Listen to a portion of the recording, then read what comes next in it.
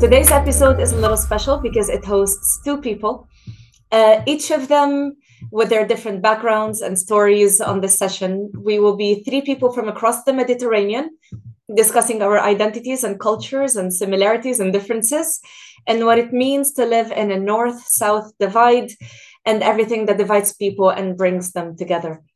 So first, I will leave the floor to you to introduce yourselves. So my name is Michele. I would say in life, I'm not an activist, but I'm an active person. And I try to be active on a few topics that I'm interested into. And one of these is, of course, Mediterranean integration. Sorry for anticipating the subject again, but I just cannot stop talking about it and thinking about it. Thank you, Michele. Zeineb? Yes, so my name is Zeineb. I'm Tunisian, and I also have grown up a little bit in the Netherlands. So I'm really happy to be here today because I think a lot about identity and about how we identify to geography and to spaces and to lots of things. So I'm very excited about today's episode. So thank you so much for having me as well. I am 22 years old. I'm currently living in Istanbul. I tried to live away from the Mediterranean and I could not. I just really love it and like to stick to it. It's a pleasure to have you both with me on this episode. And as a quick background to this episode, you and I were having a discussion just last week in which you realized that despite living in three completely separate regions that are connected by the sea, we started comparing our identities and our cultures and contrasting all the things that we have in common, all the differences between us. And then we thought, why not make an episode about it?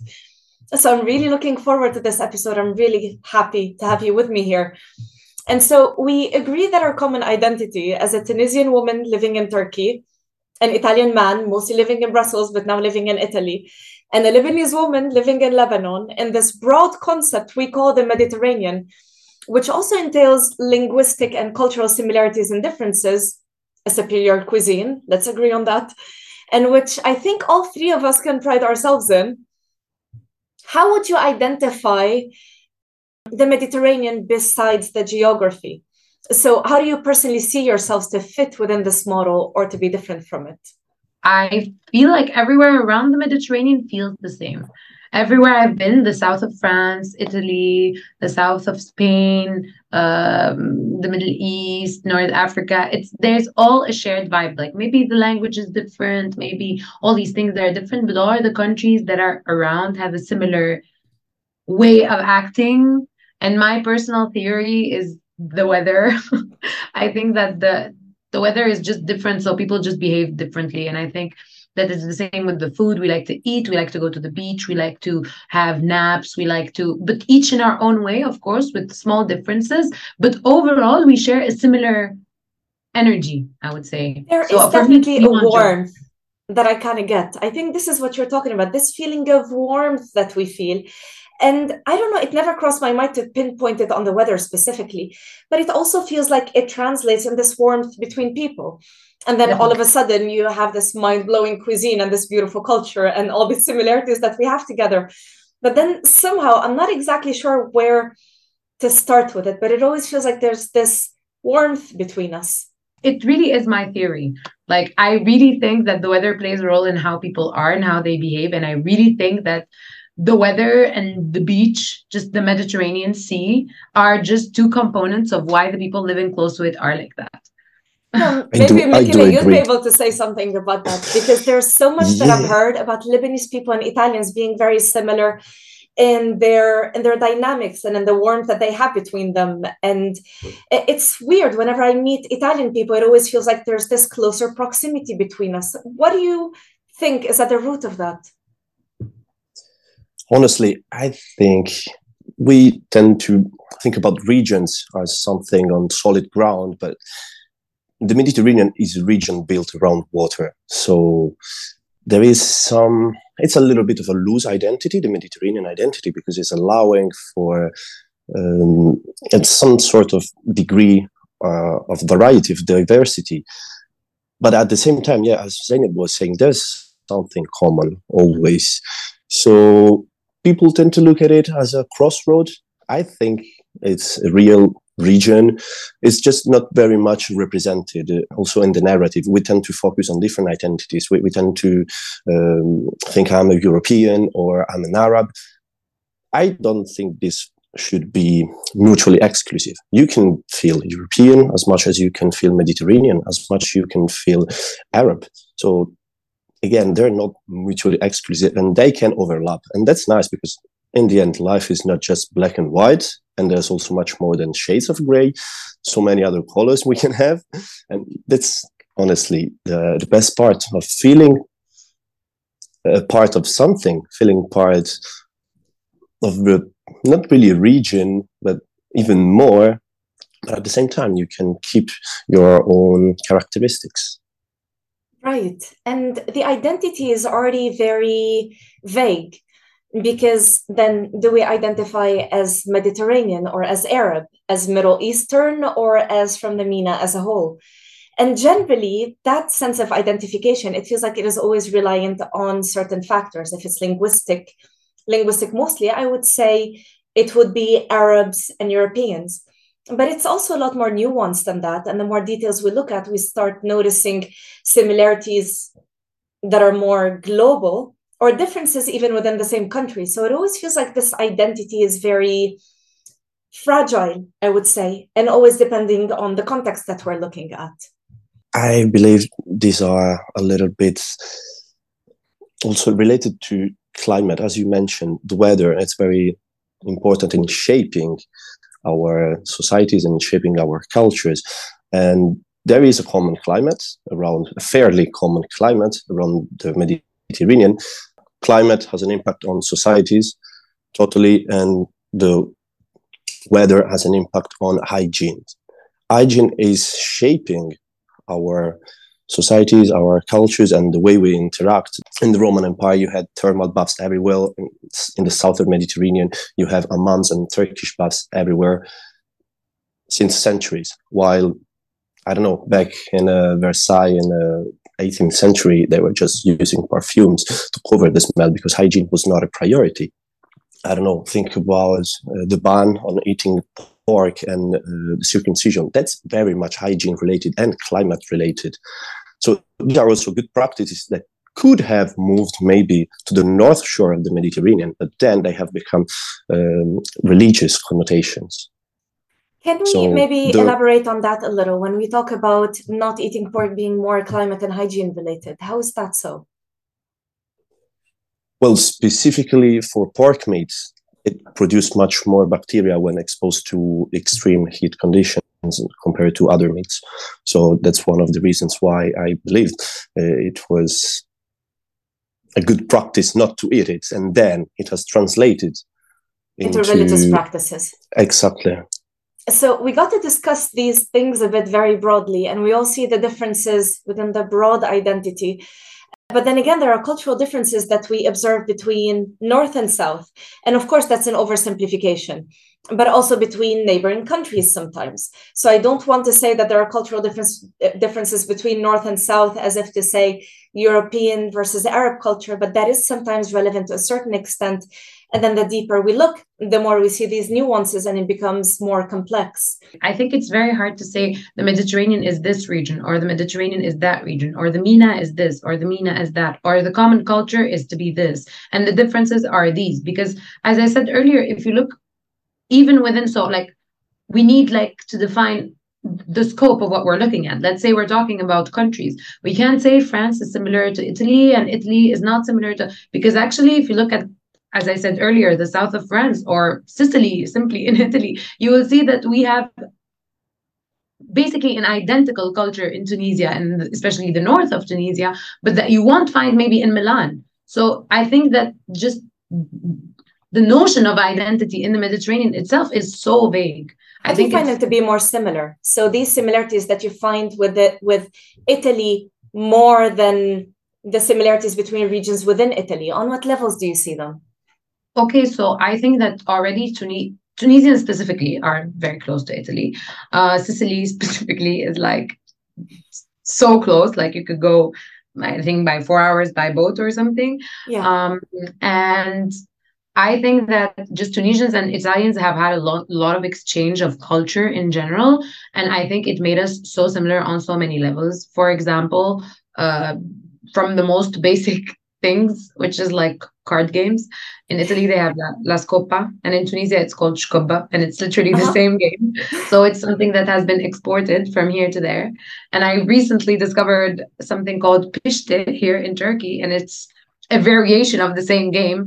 And I think that that itself just translates how, okay, maybe we don't speak the same language, but we play the same card game. So really, where is the difference? Like, does it really matter that we don't speak the same language? Is that what defines the difference between us? Or is it how we behave? So that's why I'm saying I feel like the identity is so vague.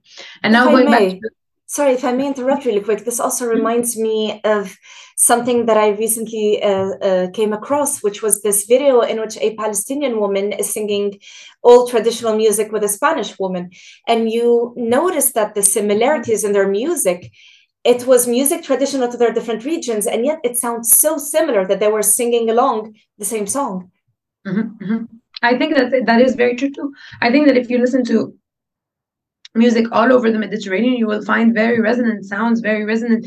Even the rhythms are similar. If you look at even Portugal, you will find things that are so moving in the same way as maybe Arab music would be, or maybe Middle Eastern music would be, or maybe Right. Turkish music would be. It's like very, I think it's really interesting because if you go further up in Europe, it's not the same. They do not have this resonance of music, food, culture, even just the culture of playing games in a coffee. Like you will see men playing chess in Tunisia, but you will also see men playing chess in Italy or in Spain. It's not Right. something I've ever seen in the Netherlands. Yeah, Men playing if I may jump here again, I want to reiterate the idea that this region is built around water. So there were just tons and thousands of merchants every day running from Lebanon to Gibraltar, and that's also why you get this sort of mix. While you don't get the same mix when you are on the solid ground. It's a small thing, but it's very important, I believe. Wait, can we explain that a bit? Because when we're discussing all those similarities, what I am thinking of is also our shared history. So, because of history of colonialism and conquest, we will notice that a lot of aspects about our culture were also transmitted to other parts. Ultimately, we have a shared history, let's say, between our region in Spain because of the conquest of Andalusia. And then also throughout history with colonialism, we will share a lot with France, for example, because of our own history of French colonialism. So when we look at that, we see that our shared histories have resulted in a lot of similarities. But in what way do you talk about this water between us resulting in those similarities? Is it the ease of commuting between those countries that have also resulted in a shared history? So I think maybe like the water that Michele is mentioning is not necessarily related to the colonialism and to the conquest. I think it's just the fact that maybe the land is so close to each other. So like let's say going from like from Europe to the US, it's like so far away that there isn't this like as frequent change. So it's as if the Mediterranean is just like a little hub of like merchandise exchange, which it was for a really long time. Yes. And I think where we can link it to colonialism and to occupation and all of these things, we can sorry, we can link it to the Ottoman Empire, where there was basically no borders between most of the countries of the Ottoman Empire, and merchandise was just Right. flowing. And I think that that is maybe partly why we have this culture. And I think that maybe Tunisia is one of the biggest shows for this because I mean we are in a very important geographical location as we're like a little bit out and we're in the middle. And I think what I found the most shocking in my life, I think, about Mediterranean identity specifically, is the day that I went to Malta. Malta is a European country, right? And like they speak English and they have their own dialect. And it turns out that their own dialect, Maltese, is basically identical to Tunisian. Like we were speaking with my brother and my sisters in the streets, and people were thinking that we're Maltese. And later on, I discovered that because they have been through the same exchanges, because they're also an island in the middle of the Mediterranean. So probably it was like a stop for like pirates, merchants, or whatever. So they have gone through a very similar exchange of culture and exchange of languages, and they have lived through different centuries of similar colonization, similar occupation, similar just activities overall, especially exchange activities, exchange based activities like merchandise.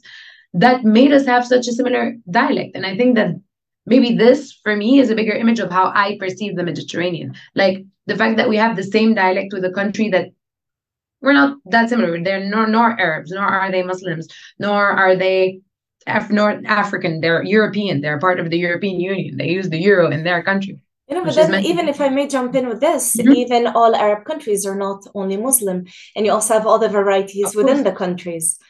And so there's also this general impression about the dominant religion being Islam. But then the more you look within every country and you see the diversity within every one of them, it always gets even more fascinating, because you also notice the cultural and religious differences and the way that these different communities will have their different dynamics between them. And also on the point of language, which you just mentioned, it reminded me of something. You're talking about the similarities in language between Tunisia and Malta. But then I also remember when I was in Tunisia and all the similarities that we had in our language. And despite that, there were words that had completely different meanings. So for the most part, we understand what we're saying, but sometimes you'll say a word that will have the opposite meaning to me, and then vice versa. True, very true. One of the funny stories that I share usually regarding this, I'm sorry, but this is a bit NSFW. I had henna on my hand, and someone asked me if I was there, la'aris, which means to attend a wedding. Except in Lebanese, Arabic, this is a completely different meaning. And it is NSFW in Lebanese, but not in Tunisian.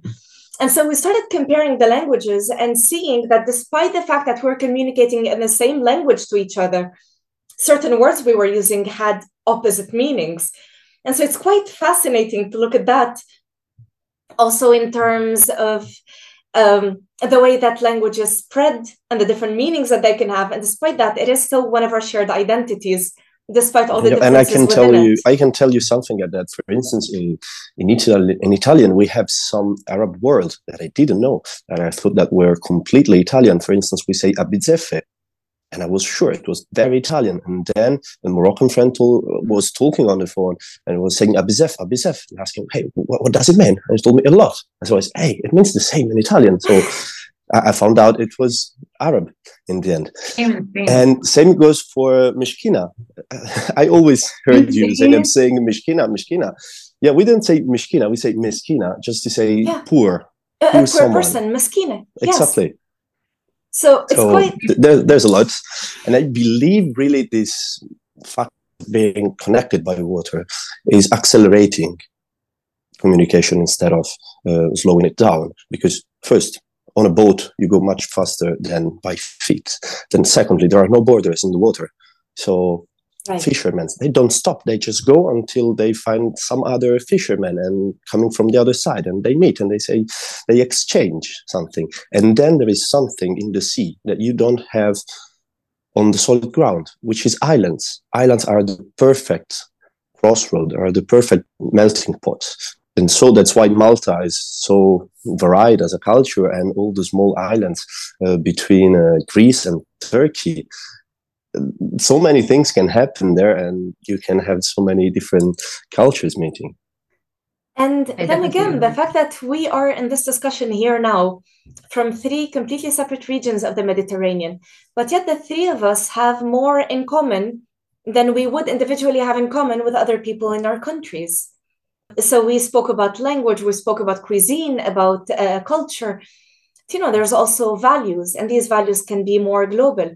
Sometimes people within the same age range, like the three of us, if we meet now, we're going to have so much more in common than we would in terms of values with other people from an older age range within our same country. So on what you meant, I would like to mention something, because I was thinking about it as you were speaking, and you were saying I might have more in common with you guys than I do with someone else in an older age bracket. What I was thinking is that in that older age bracket, maybe a Lebanese grandpa will have similar views to a Italian grandpa. So I think that that's also worth thinking about, because maybe we have something different, and like, of course, transgenerational differences are everywhere. But if we go back to culture and like the unity of culture around the Mediterranean, I still think that that applies for different age regions. Like I think that the people close to the Mediterranean happen to be more conservative everywhere.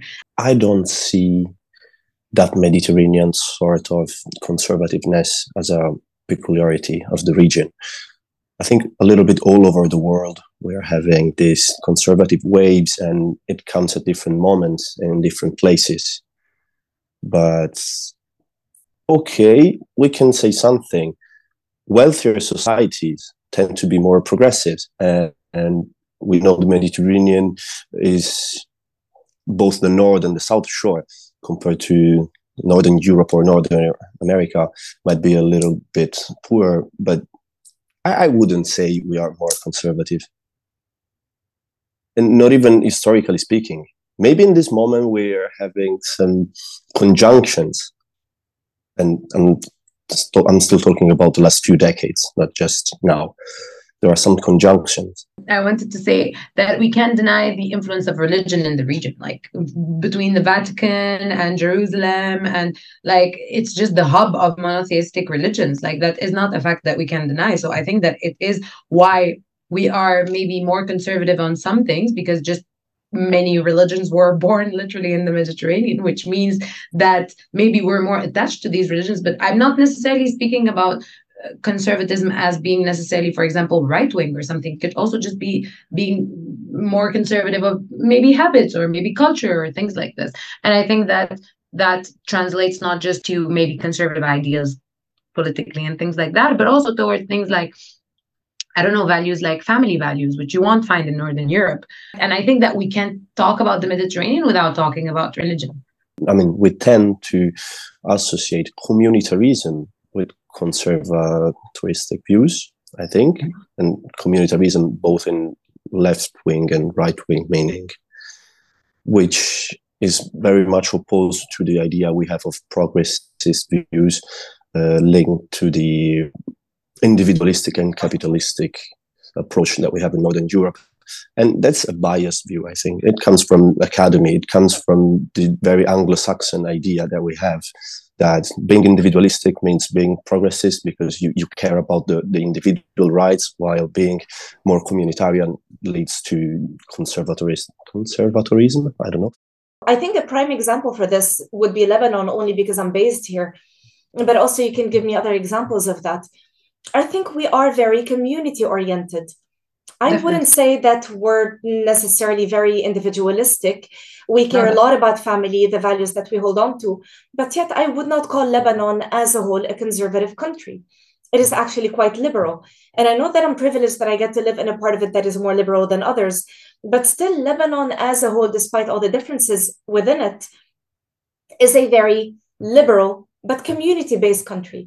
We hold on to these values, but we're also very liberal. So how do you perceive this divide to have become deeper and stronger over the last 10 years, especially with the Syrian refugee crisis, now followed by more and different refugee crises from across the region? Did you talk about European refugees as well?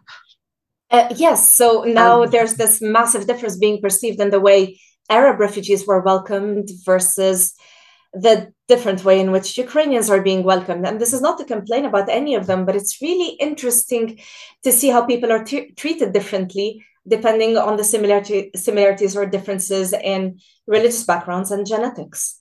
I don't know how to put this into better words, but I just think that what was used to be the Europe versus the rest of the Mediterranean divide is just not as accurate anymore. And I think it's only going to be less accurate in the future. And I think that COVID was the first way to see that. We see that every country struggled as much. If anything, African countries struggled less than Europe. Tunisians send doctors to Europe to help, to Italy to help, things like this, where we used to have this like power balance, which was towards Europe, and that isn't anymore. And I think that today, with the Ukrainian refugee crisis, we saw a similar thing. Because for a long time, the Middle Eastern and North African side of the Mediterranean was seen as maybe the lower side of that balance, where when the refugees are coming, it's like, no, we don't want them. We're doing so much better than them. We don't need them, blah, blah, blah, or whatever Europeans put in their minds. But I think that today with the Ukrainian war, yes, we saw, I think that it's relevant also to think about the way that they were treated differently than Syrian refugees. But I think what's also maybe also relevant to look at that is behind all of this is that how these actual borders are changing. It's not the same anymore. It used to be Europe is a safe haven. It's a safe space. Everyone can just be here and like enjoy life and whatever. Now we're seeing that a European country can get like attacked and can get Maybe let me jump on that, because I would like to use one of the words that you have used in the very beginning, Rewa. You said proximity to describe the Mediterranean. I think the difference of treatment here goes a little bit in that direction. It's a matter of proximity, which could be subjective or objective. And objectively, it's geographical proximity. Because, for instance, a Syrian refugee, before becoming a problem for Europe, and I don't like to use the word problem, of course, but that's how people look at it.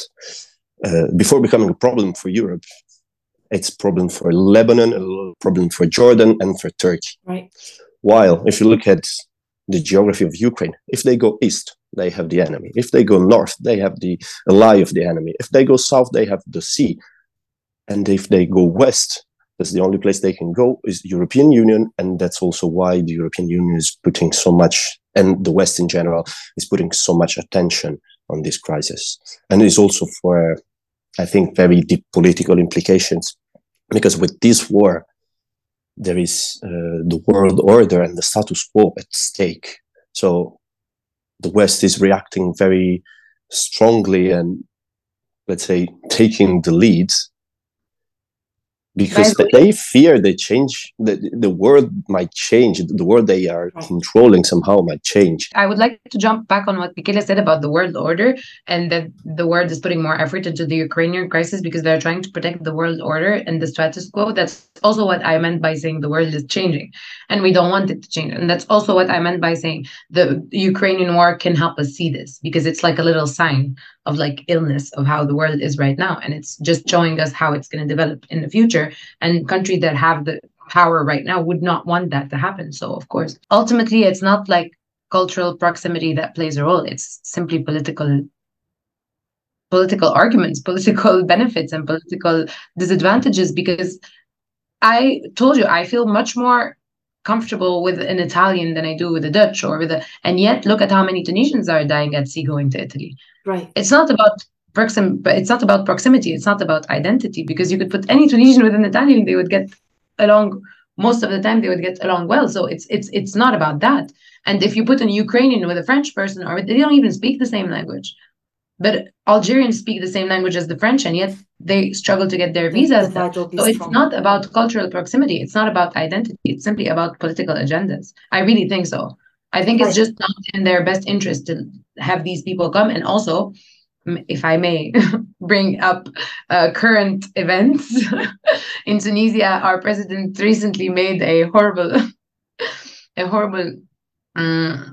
speech where he was saying, basically I don't know if you heard about it, but basically talking about sub-Saharan Africans' presence in Tunisia and how that is a problem for the country now. And I find that just deeply shocking that our president is not talking about our economic crisis, the fact that we can't buy butter or milk, and the fact that we can't just have a functioning political system since the revolution, and that he's mentioning the presence of the sub-Saharan Africans in Tunisia and saying that it's their fault. And now black people... That's very similar to Italy. That's how we are. We have so much in common. It hurts. It's also the same for us. Our economic crisis started 3 years ago, and yet you have so many speeches blaming it on the Syrian refugees. Of course. Well, what about all the money that just magically disappeared from the banks? I think that that's a big problem, and I think that that's the sole cause of political agendas. And later, the lobbying and the media and all of these things make the population maybe believe those things more. And now Tunisians are beating up black people in the streets. And I think that that is horrendous, because we're meant to have this warm, welcoming, and even if these black people are creating problem in Tunisia, are creating issues, are doing this is your fault. This is the government's fault. You didn't control the borders before. Now suddenly you're putting fingers at them instead of fixing your economy. And I think that this is just, it's always political agendas. Issues of accepting or not people into the country, of refugees, of migration, are always political agendas, in my opinion. Because if we bring in cultural identity, a cultural proximity, these things would not happen. So just to wrap up on everything that we've discussed, all these values and cultural similarities and differences, and to try to perceive them on a more global scale. And it's funny whenever I say global, because I'd like to perceive myself as a global citizen, despite my passport reminding me that I'm not. But this comes from a place where I feel like my identity has not only been built strictly in my culture and my surrounding, but also in values rooted in openness. So if we were to generalize this same discussion that we had, but on a more global context, like let's say if we imagine that borders are erased for a second, don't we see strong similarities brought about by globalization into all parts of the world? I think that maybe it's worth talking about cultural preservation in order to keep heritage of important things.